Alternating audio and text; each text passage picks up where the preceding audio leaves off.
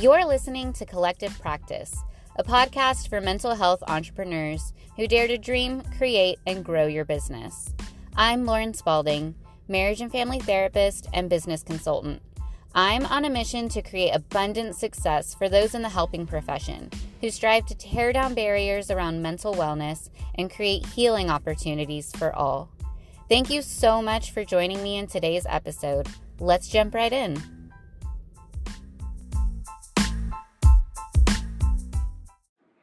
Welcome back to Collective Practice. I'm Lauren Spalding, and if you're new here, this is a podcast for mental health entrepreneurs where we talk business skills, clinical skills, and mental health. And welcome to today's episode where we're going to be talking about scaling your business and a huge limiting belief that might be stopping you from doing this. And that limiting belief is thinking that you're not an expert enough to put what you do out there into the world.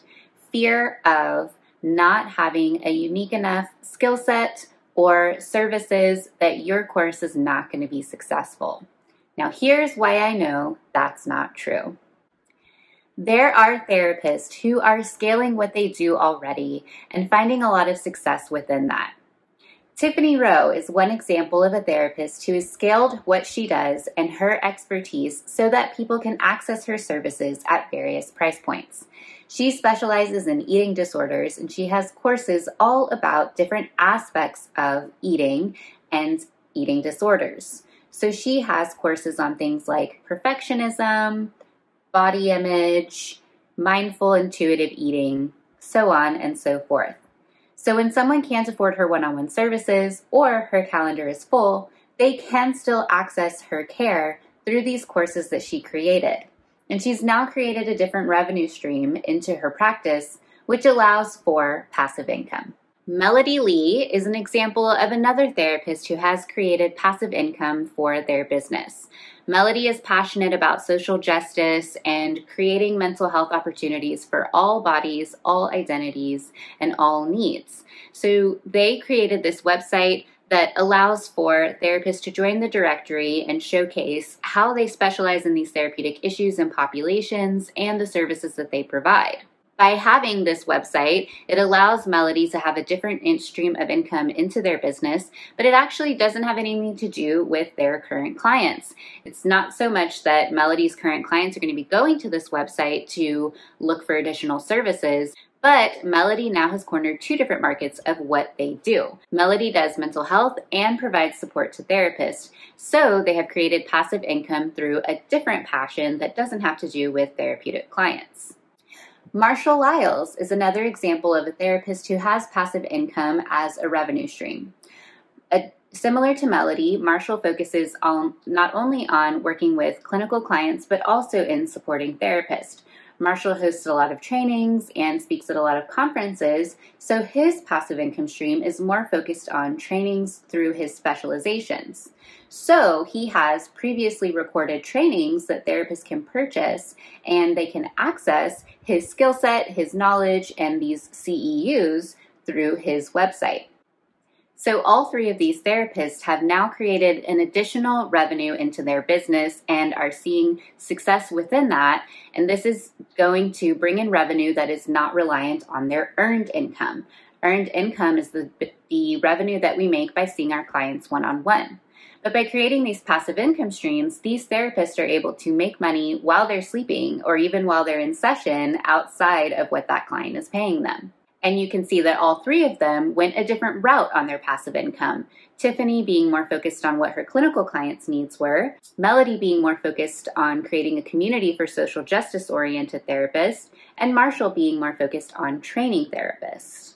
But you might be thinking, well, these people have been in practice for so long and they have such an established social media presence or such an established name through networking. Of course, their passive income was successful because they had this beautiful framework around it.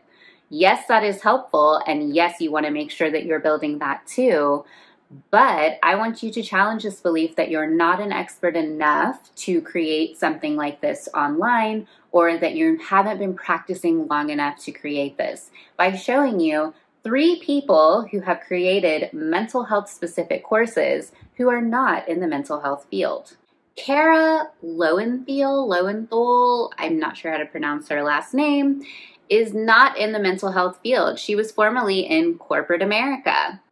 She wasn't finding fulfillment in her previous work, and so she pursued a certification as a life coach. And through that, she did a little bit of CBT training and created this course all about unpacking your anxiety and gaining more confidence. She focuses primarily in marketing women, and she's found tons of success in creating this course. She's been on various podcasts and been interviewed in magazines. She's written multiple books on the subject, and she has no background in mental health that is anywhere similar to the background and training you've received.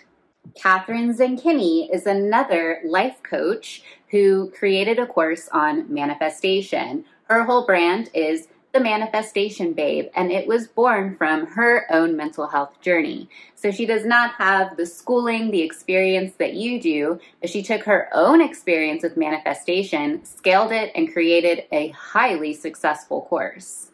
Patrick Howell is another life coach who doesn't have the mental health schooling that you do and got trained in CBT and now has courses on CBT for anxiety. These three people are not therapists and don't have the same rigorous schooling and training that you've gone through to get to where you are in your practice. Yet, they have created mental health focused courses online and have had a booming success within this.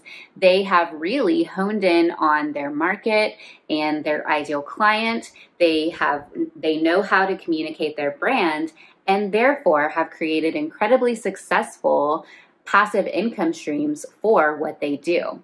And I don't share this to say these people don't deserve their success or that their courses are BS.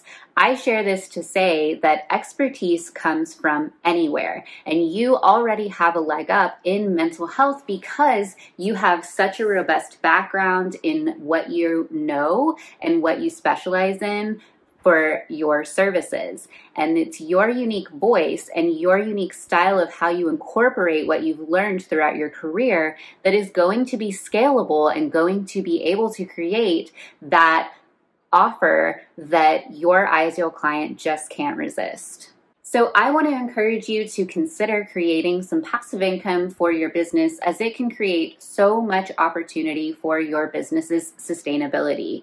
And if you still feel uncertain about how you can do this, check out the Collective Practice Mastermind, where I walk you through how to start, grow, and scale what you do. There's more information down below, and I'm happy to connect with you about how this can help you in scaling what you do and creating a growing business that continues to grow and evolve even when your own calendar is full. And that's everything I've got for today. Make sure you rate, review, and subscribe. It's free, and it's the easiest way to support this podcast and allow more people to access it. Make sure to share today's episode with a friend, a colleague, or anyone who could benefit from this information. And be sure to follow me on my social medias, where I post even more free content for mental health entrepreneurs. Thanks so much for tuning in today, and I'll look forward to seeing you in the next episode. Bye.